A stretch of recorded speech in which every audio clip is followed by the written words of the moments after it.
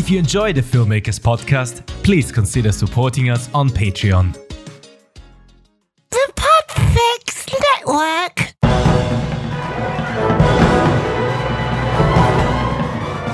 Hello and welcome to episode 287 of the Filmmakers Podcast. This is a podcast where we talk filmmaking, from indie film to studio films to TV and everything in between. How to get them made, how to make them, and how to try not to F it up, in our very, very humble opinion. I am Giles Alderson. I'm a writer, director and a producer. The film that I directed, The Stranger in Our Bed, is available right now on Showtime. It has just come out on Showtime and on Amazon Prime in the US. At the moment, only in the US. It will be available in the UK in September the 5th, I believe. The trailer has dropped. You can check that out if you should so fancy. Also, Follow Is a film I produced is out now on Blu-ray and DVD, and it's still available on Amazon, etc., etc. Enough about me. Today's episode, we have on the fantastic actor and exec producer, Jonathan Benefiel. He's the exec producer of The Trial of the Chicago 7, and he's the exec producer on John Leguizamo's doc Road to Broadway. He's a producer of I Might Be Famous, The Good Night, The Long Commute, and he's exec producer of As They Made Us. This is a fantastic film directed by Mayim Bialik, who you will know from Blossom if you are my age. You will know from Beaches if you're my mum's age, but you will definitely know her from The Big Bang Theory. This is a fantastic movie. As They Made Us, it stars Dustin Hoffman, Diana Agron, Simon Helberg, Candice Bergen, and Melanie Huber. It's the story of a divorced mum who tries to make peace with a dysfunctional family as she finds a second chance at love. It is available now. Links to it will be on the show notes. So, filmmakers, why is it important that you should learn the business of filmmaking?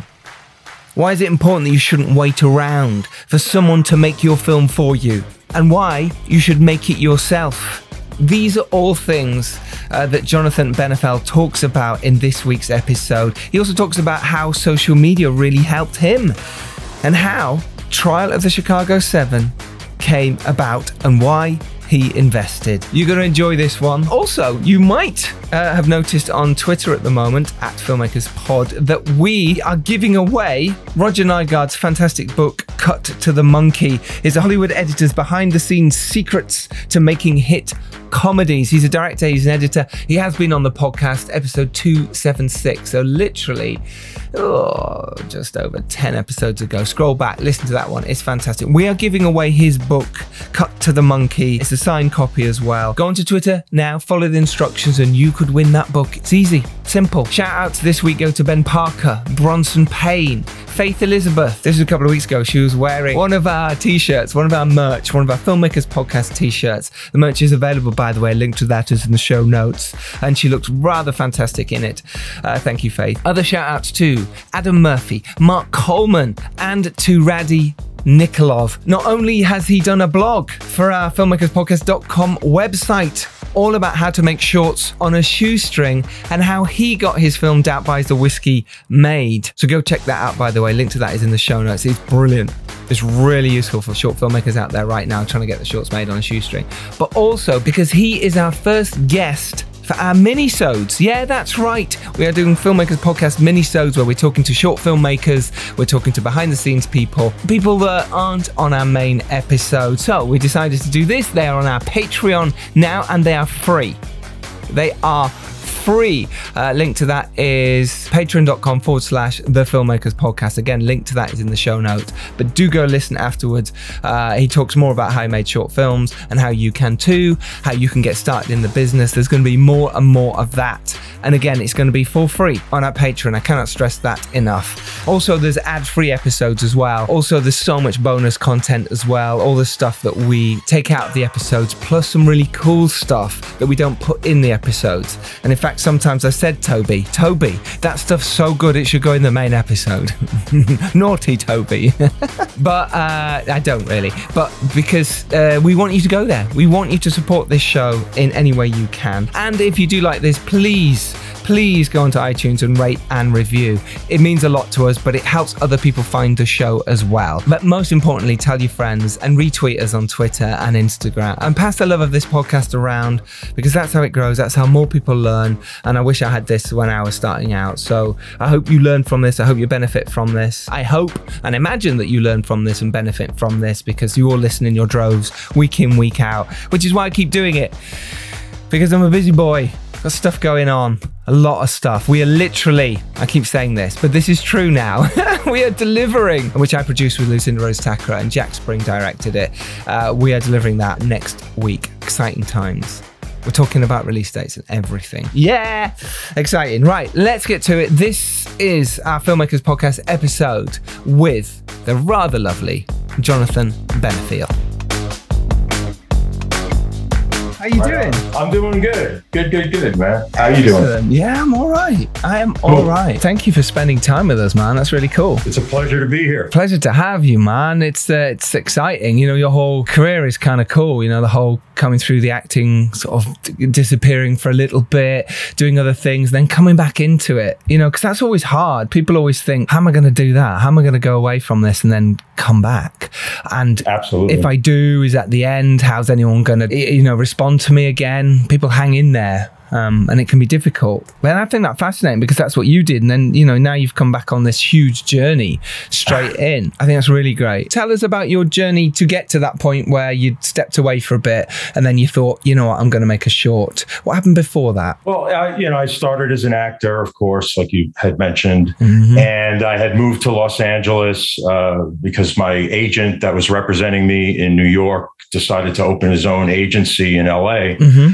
And he was basically like, hey, man, if you ever want to come on out here, I'd be happy to represent you out here. And I said, sure thing, man. I packed up my Honda Civic and loaded it up and drove across country. And, and the thing is, I bought a condo. I had a lot of responsibilities that I didn't have when I was, kind of living at home. Mm-hmm. And with those responsibilities, I wasn't as available as I could have been. And I was getting frustrated that I wasn't getting the auditions, which is what every actor goes through. Right. I think the thing that actors sort of believe is that the agent is going to do everything for them. Sure. That the manager is going to do everything for them. And so they sort of hang around waiting for the phone to ring, waiting for that next audition.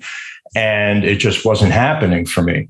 And so, I met my wife, or the girl that became my wife. Yes, congrats. And met her in LA. And yeah, it was great. And I just figured, you know what, I'm going to take a break from all this. I'm going to focus on my marriage. I'm going to, she had 3 daughters from previous marriage. So I figured I'm going to just become the family man for a while. And I sort of hung out in that space. And then I started to miss acting. And what I realized is that, when you take the attitude, and I always equate it to the restaurant business, right? You could either be a waiter and focus on just that, which is what a lot of actors tend to do. Mm-hmm. But then everything is at the behest of, will the manager like you? Will they hire you? Will the chef like you? Will the owner like you? You have to go through this whole process, kind of like actors. Yeah. But what I started to realize is that if I could learn more about my business, mm-hmm. and look at myself as sort of like being in the entertainment business rather than just focusing narrowly on acting, that would open up more opportunities for me in every which way, whether it be acting or what have you. So I started to try and learn more, as much as I can, about the business. And that's what got me into saying, like, okay, let me create my own work. Let me start by doing a short film. I had a buddy of mine, Eric Seltzer, another actor. We've known each other forever, 40 years, whatever. And he was like, he's always wanted to play Lenny in Of Mice and Men. Perfect. And so, and if you look at this guy, I mean, he looks like Lenny. Oh, does he? Oh yeah. Big dude, like a Luca Brasi type of guy. Uh-huh. And so I said, hey man, why don't we do something with that? Let's do a short film. loosely based on Of Mice and Men. You get to play the Lenny character. I get to play the guy who's the brother that's always kind of looked out for you.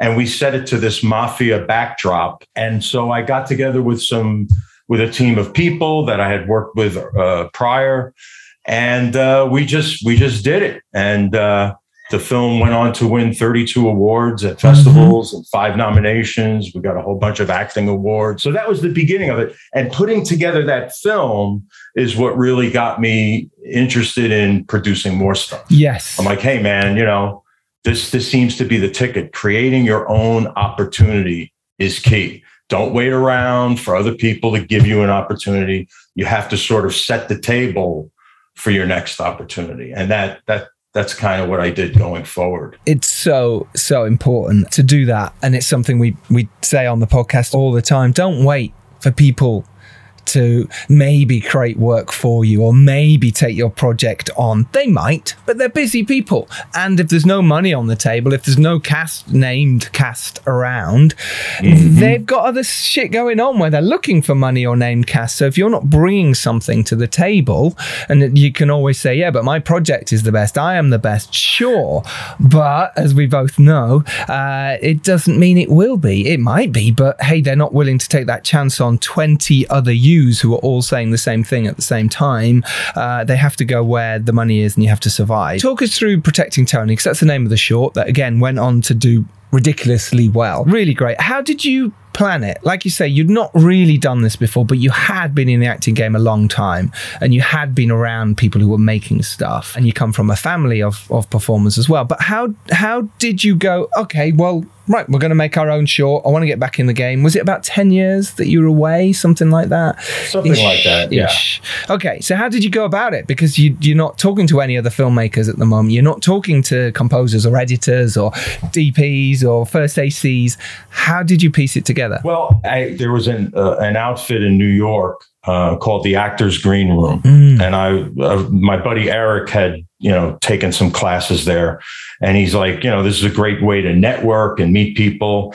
And so Jen Rudolph is the owner of that place. And she had she was a casting director previously, and she had a partner whose name escapes me at the moment. But anyway, he was sort of giving actors sort of career advice. So that's what I did. I got together, I kind of did some research, and I said, okay, what could I do to sort of jumpstart my career?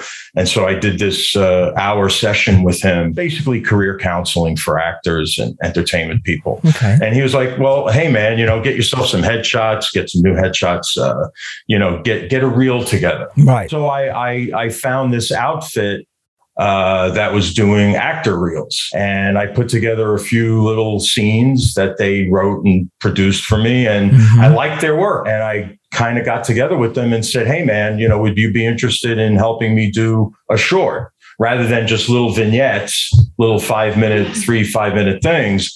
How about we do a short? And so I met with the team and I said, this is what I want to do. This is sort of the outline. And we all got together and they shot it. And that was it. I don't know if the company is still around. And okay. I think they were called Reels something. And it just did. I love that. Because sometimes it is about you taking those risks and going, oh, sod it, I need a reel. Like you say, I need a reel. But then what that did was then it made you go, actually, I'm pretty good at the producing side. I'm pretty good at this side. What was it about the producing that you felt that you were good at, that you liked and you wanted to do more of? I had an intuition, and most of what I do is based on my intuition. And so I had this intuition that this was the right move at that particular time. I had never worked with my friend Eric all these years, and I figured this would be a great opportunity for both of us.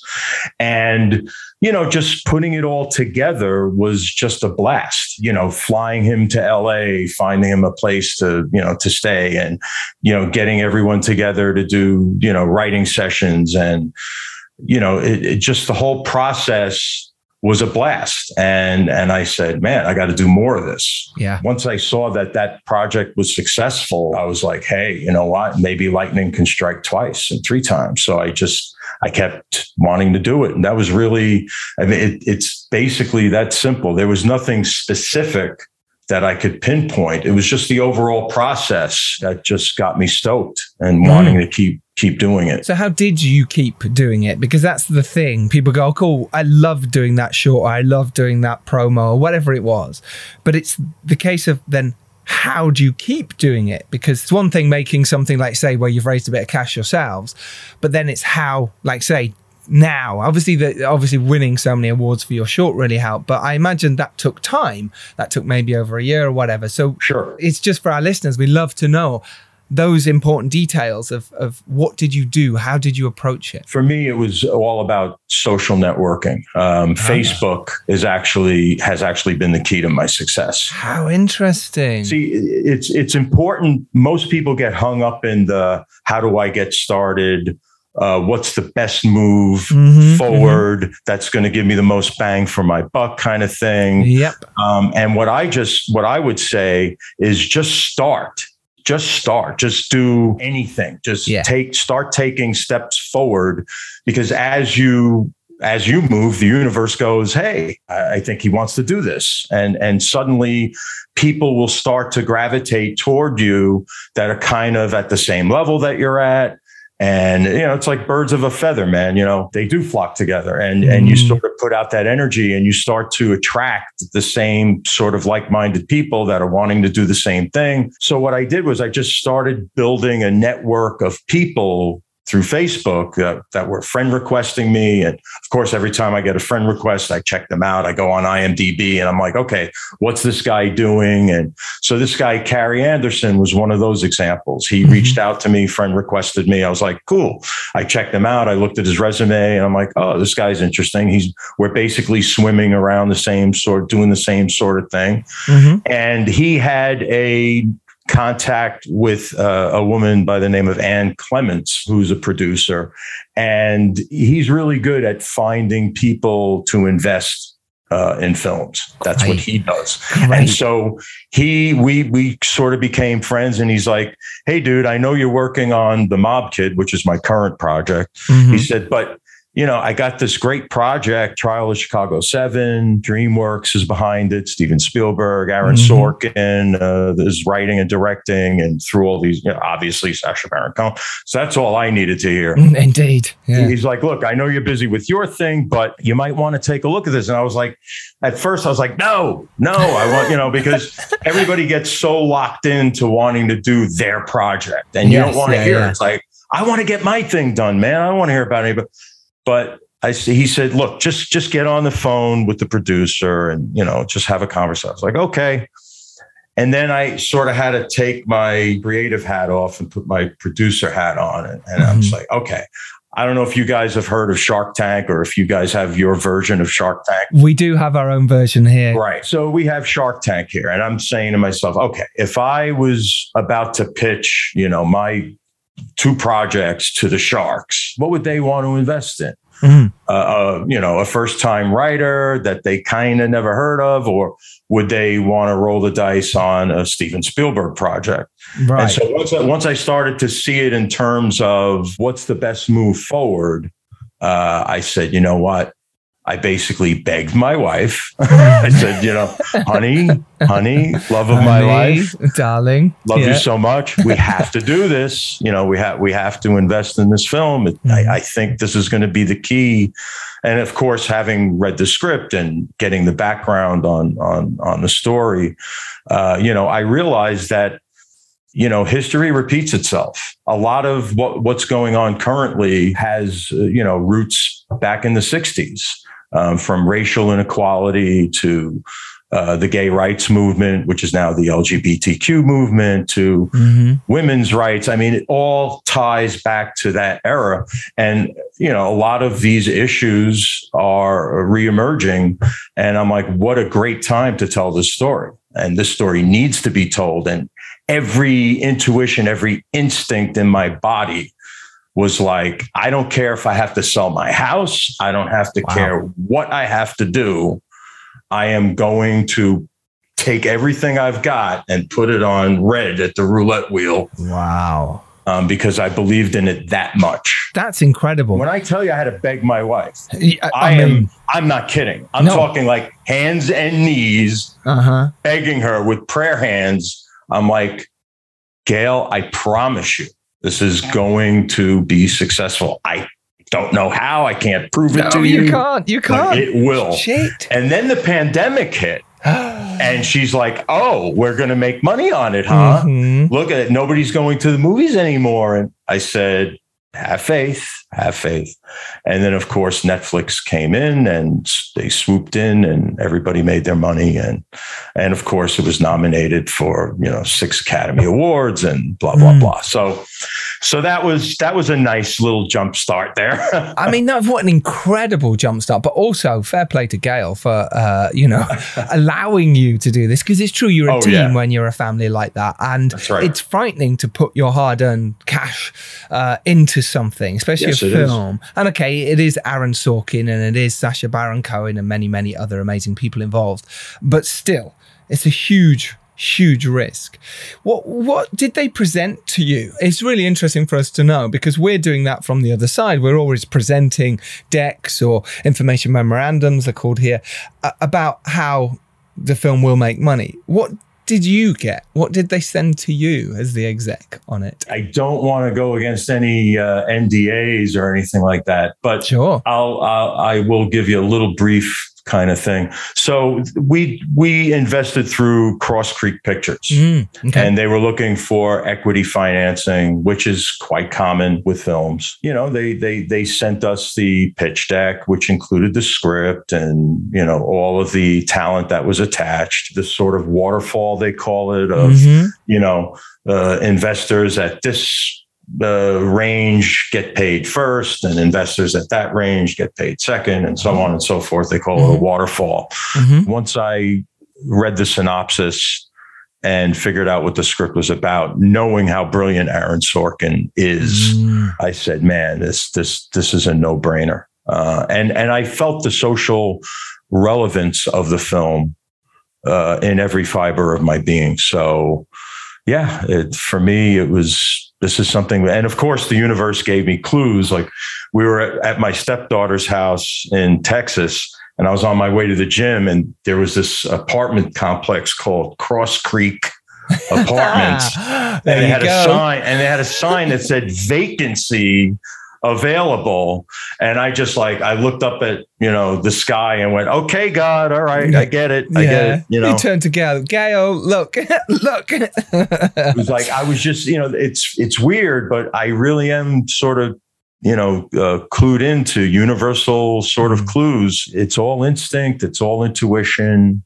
That's how I roll. And so far I've been successful at it. So yeah, I'm not going to question it. I'm just going to thank God it's there. Absolutely. Had you already done John Leguizamo's Road to Broadway before that? Okay, so you already knew the sort of landscape. It wasn't like the first thing you'd invested in, if you like.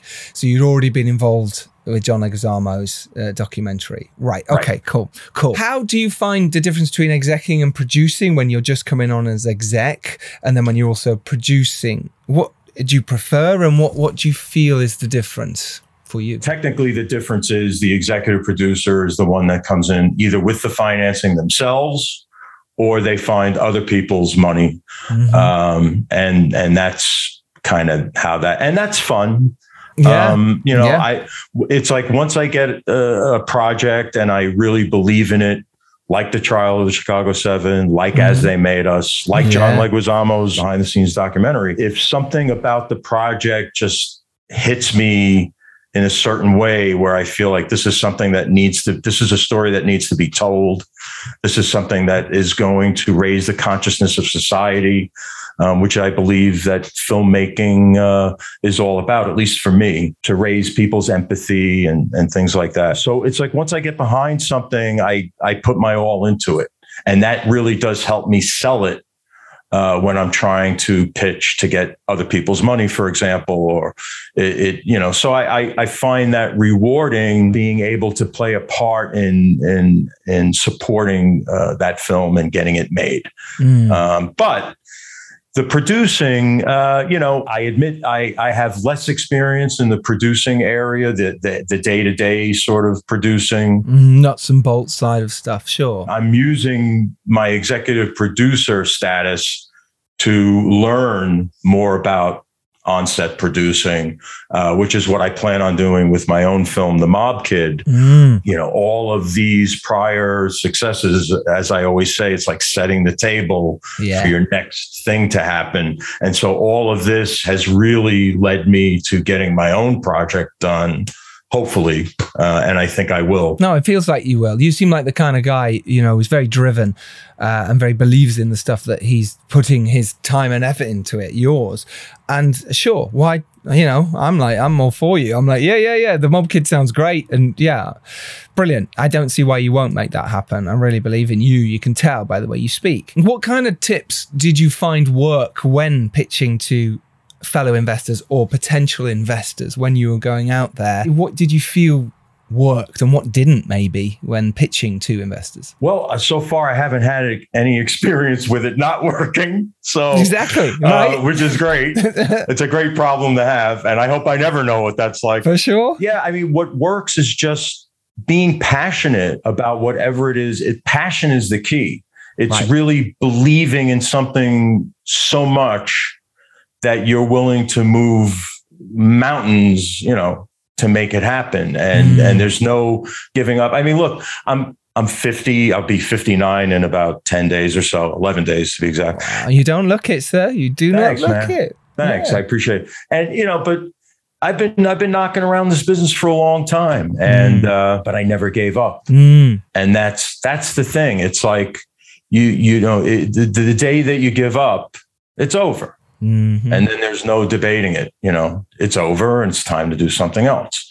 But if you never give up and you believe in yourself and you believe you're passionate about, everything that you do and you stick with it. And don't get me wrong, there are plenty of down times. I mean, it's a roller coaster, setbacks and one step forward, two steps back kind of a thing.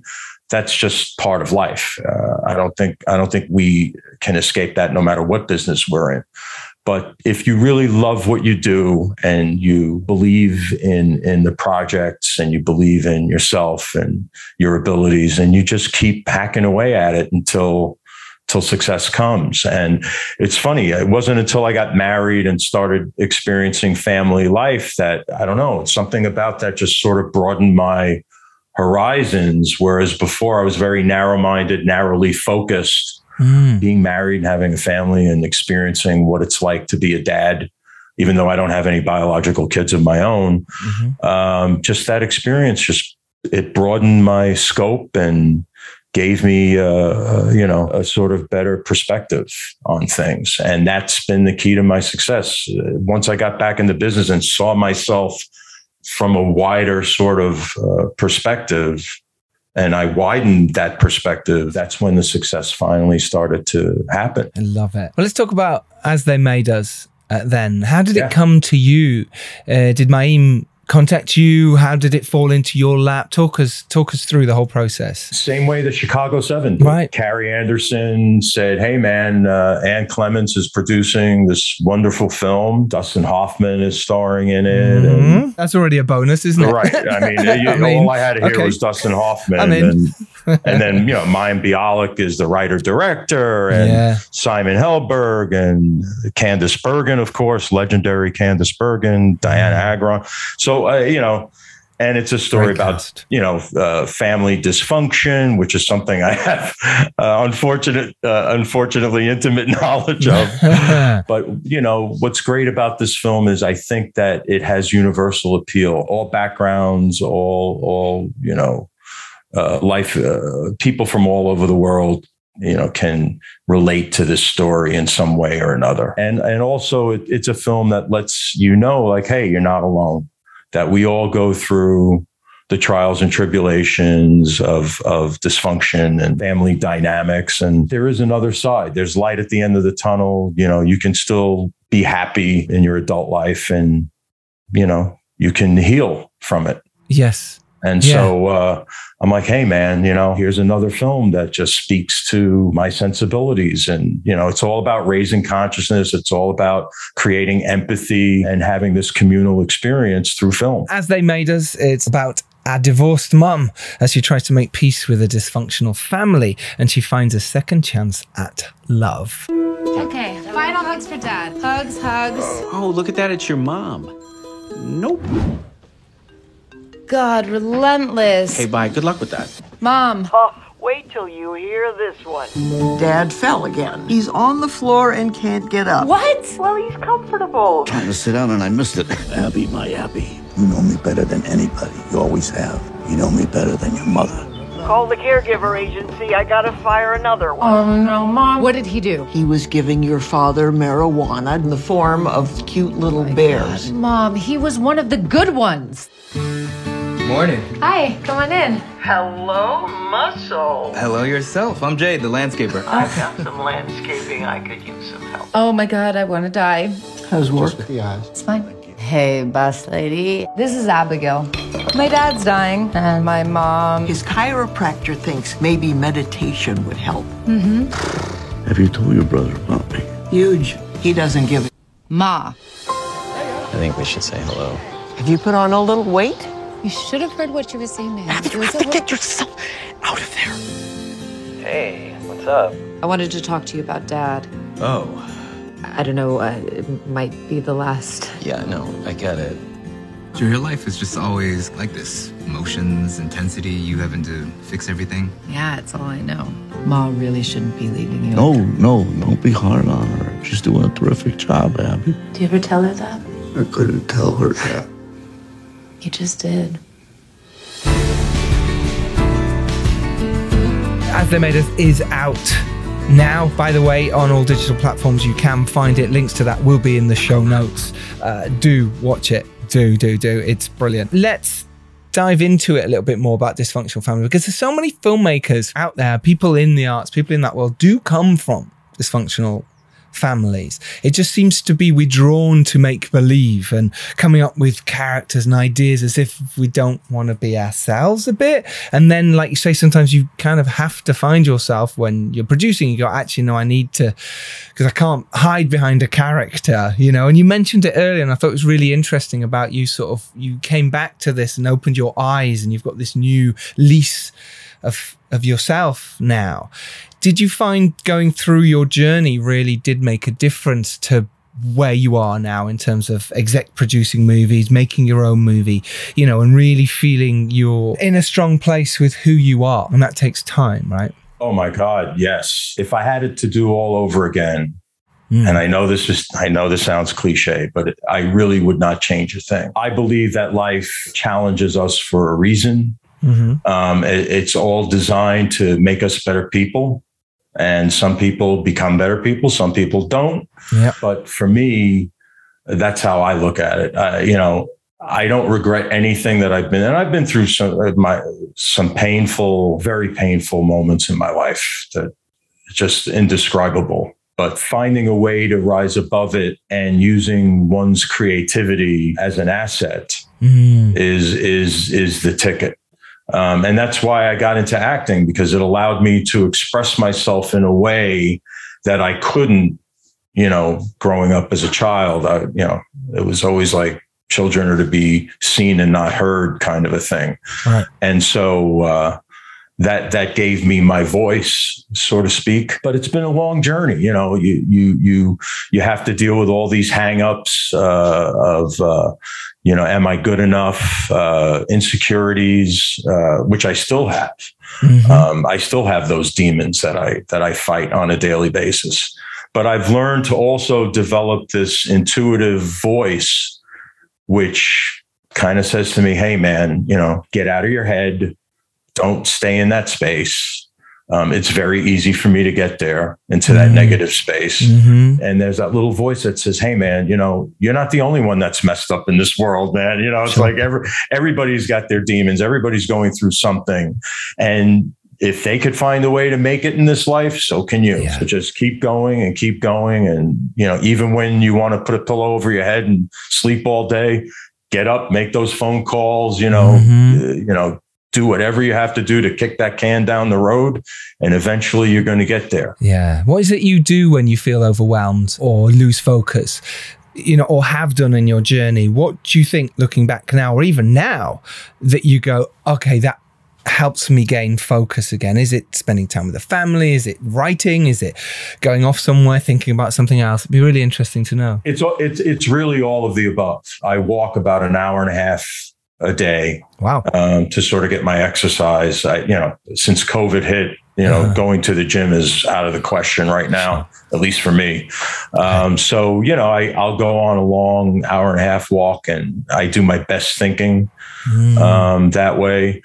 Spending time with family. I was unable to be with my elderly mom when she discovered she had breast cancer a few years back, and I would not get on a plane. I did not want to make her sick, so not being able to see my mom for a few years broke my heart, man, but thank God she beat it. That's helped tremendously. Just feeling blessed that I get to be with her again. And that's it, isn't it? It is feeling that feeling of, look, we're kind of lucky to be here. There's so much crap going on in the world. The fact that we can do something that we love, making films, the fact that we can come up with ideas and it turns into something that goes on screen, or we can help by investing in something or whatever it is huge and brilliant, and it's amazing that success you've had. Would you say that your situation in your life generally, and I think all the experiences you've had in your life, helped you write The Mob Kid, because you have written it, right?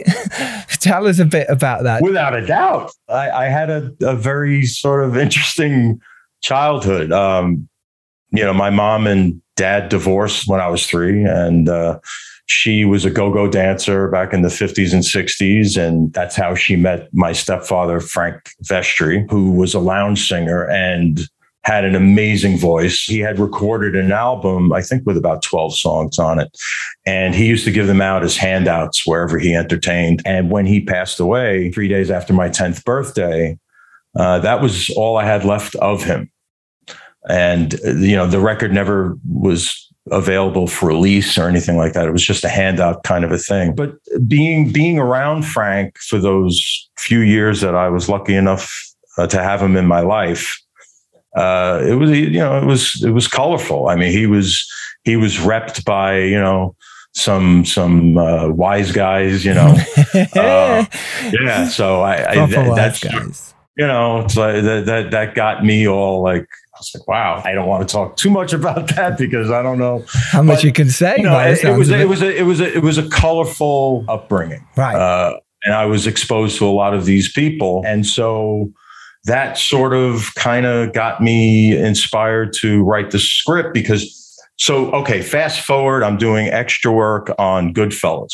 Wow. And I'm in the Copacabana scene. Right. Amazing. But amazing. way off. If you look at the movie, you'll never find me. But you're there, and we know you're there now. Amazing. And Scorsese's the type of director that even if you're not facing the lens of the camera, he still wants to fill up the entire room just in case he decides to turn the camera that way.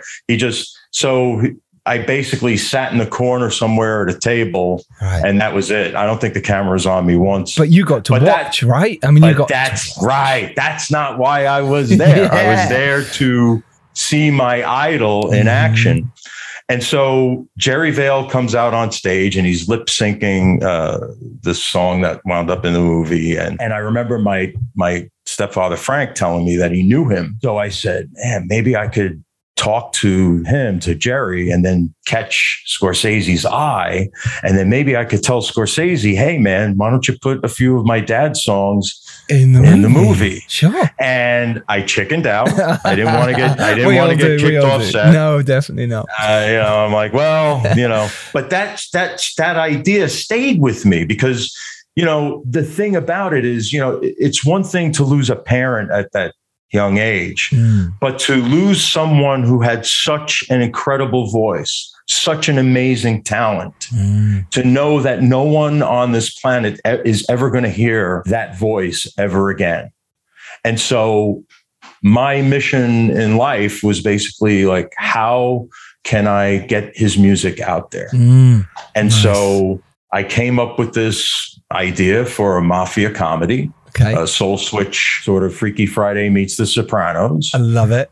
And I said, hey, man, you know, if I make this movie, I could put his music on the soundtrack, and everybody that watches this movie is going to hear his voice. It's there forever. So, yeah, that's, you know, you talk about inspiration. It's the pain. It's the triumph. It's all of it. All of life experiences that sort of help one's creative voice when doing anything, whether it's writing, acting. Totally. How did you find the writing side of it then? Because, you know, as much as you've done the shorts and bits and pieces, to write a feature is difficult. It's not easy. That's like the understatement of the century, man. My listeners know, they understand. They're like, yeah, that's understated. So how did you put notes up? Did you sketch? How did you write the thing? Because that's always difficult. Okay, so here we go. Right. I have never written anything in my entire life up until The Mob Kid. I didn't even know how to use the software to the screenwriting software. Final Draft, sure. Final Draft, right. And I started to read this book, Making a Good Script Great. It's right in front of me here. It's underneath my mic, literally balancing up my mic. There it is. There you go. Make a Good Script Great by Linda Seeger. I got to about page maybe 10. And I just went, all right. I'm just going to start writing this dang thing. Yeah. And so I had no idea what I was doing, but I felt that the premise of the story was so good that it could basically write itself. And some stories are like that. If you come up with a good premise, it's like, okay, so you've got this geeky, nerdy kid that gets bullied and picked on. He's always coming home with a Band-Aid on his face, a black eye, a bloody nose. And then you've got this rough and tumble, tough guy, you know, sort of wise guy who is the exact opposite. And then they have to switch. And now you get to see this little kid be a gangster. Right. And you see the gangster being this timid little kid. And what would life be like if you put these people? And so all I started to think about was, how could I have fun with these characters? What situations can I put them in that would be hilarious, that people would get a kick out of? And that's sort of how I started to write the story. And then, of course, you've got to get into like structure and how everything gets put together. And so that was about 10 drafts worth of rewriting and coverage and, you know, notes. And but somehow in 15 years, and I'm still rewriting it. We have a director that's interested who shall remain nameless at this point, but he's done some stuff that people would be very familiar with. And he's already given me 16 pages of notes. But luckily, what's great about it is, you know, he really gets the story. So many people haven't been able to sort of get the story for some reason.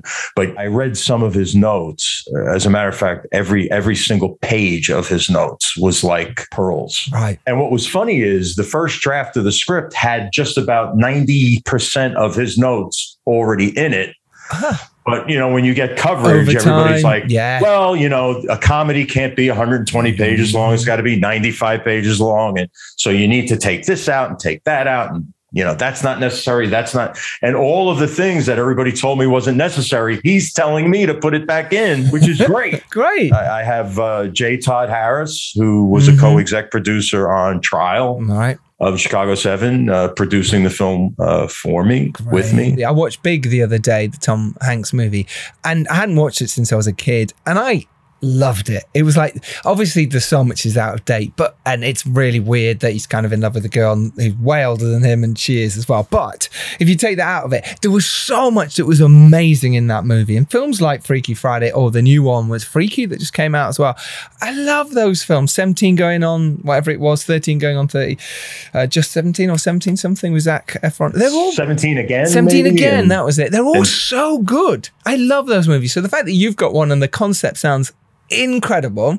I'm like, I think there's got legs, and I can see why people would be interested. I can't wait to see that. Yeah, good luck. I really hope it goes well. Hopefully you'll get you back on in a year or two when you've made it, and we can come talk exactly about that. I would love to. Yes, let's do it. Finally then, what advice would you give for some hardworking filmmakers out there who are looking to either get their break or make their fourth film? My advice is really just don't give up. I mean, just keep going. Keep going and have faith that it will happen. It takes time. Yeah. You know, for some people, it happens overnight, you know, and that's just the luck of the draw. Yep. You know, you could go to Vegas and put it all on red and win, or you could go to Vegas and not win your whole life, and then all of a sudden you win. So, you know, you have to get out of this mindset. You know, if you're going to get into this business, you have to realize that if it were easy, everyone would be doing it. Everybody wants to do it. In order for you to stick out and stand out, you know, it takes more than talent. It takes drive. It takes believing in yourself. Sometimes it's just as boring as getting on a phone call or doing a seminar or whatever it is. Just put yourself out there, meet as many people, take phone numbers, introduce yourself, get business cards, to start developing a network of people, because it's such a small industry. You never know who you're going to meet today that's going to help you tomorrow. And maybe they're not in a place to help you today, but they'll be in a place to help you tomorrow. And that's how I've done it. Clay Epstein was the sales agent on As They Made Us. My relationship on that movie got him to be the sales agent on The Mob Kid. There you go. Right. J. Todd Harris, co-executive producer on Trial of Chicago 7, is now producing my film. So, you know, you just keep putting yourself out there, keep meeting as many people as you can meet. Don't ever, ever, ever give up, because if you do, then it's definitely over. Brilliant advice. Thank you so much. This has been an absolute joy chatting to you. Thank you, Jonathan. I actually really enjoyed this. It's been amazing. Thank you, Giles. Really appreciate it. And remember, the film As They Made Us is out now. Do go watch it. Do go support. Link to that will be in the show notes. You can go make your indie film. You can go make your big studio film. Make it happen. Believe in yourself. And if you're lucky enough to rise up and do well, as Jonathan has done, it is your duty. Send the elevator back down. We will see you next Tuesday. As always, thank you so much for listening. Honestly, I appreciate it so much. And thank you for joining us. Jonathan, really appreciate your time. Thank you so much for having me, Giles. It's been a pleasure. Take good care. Absolute pleasure. Take care, everyone. See you next Tuesday. Bye-bye.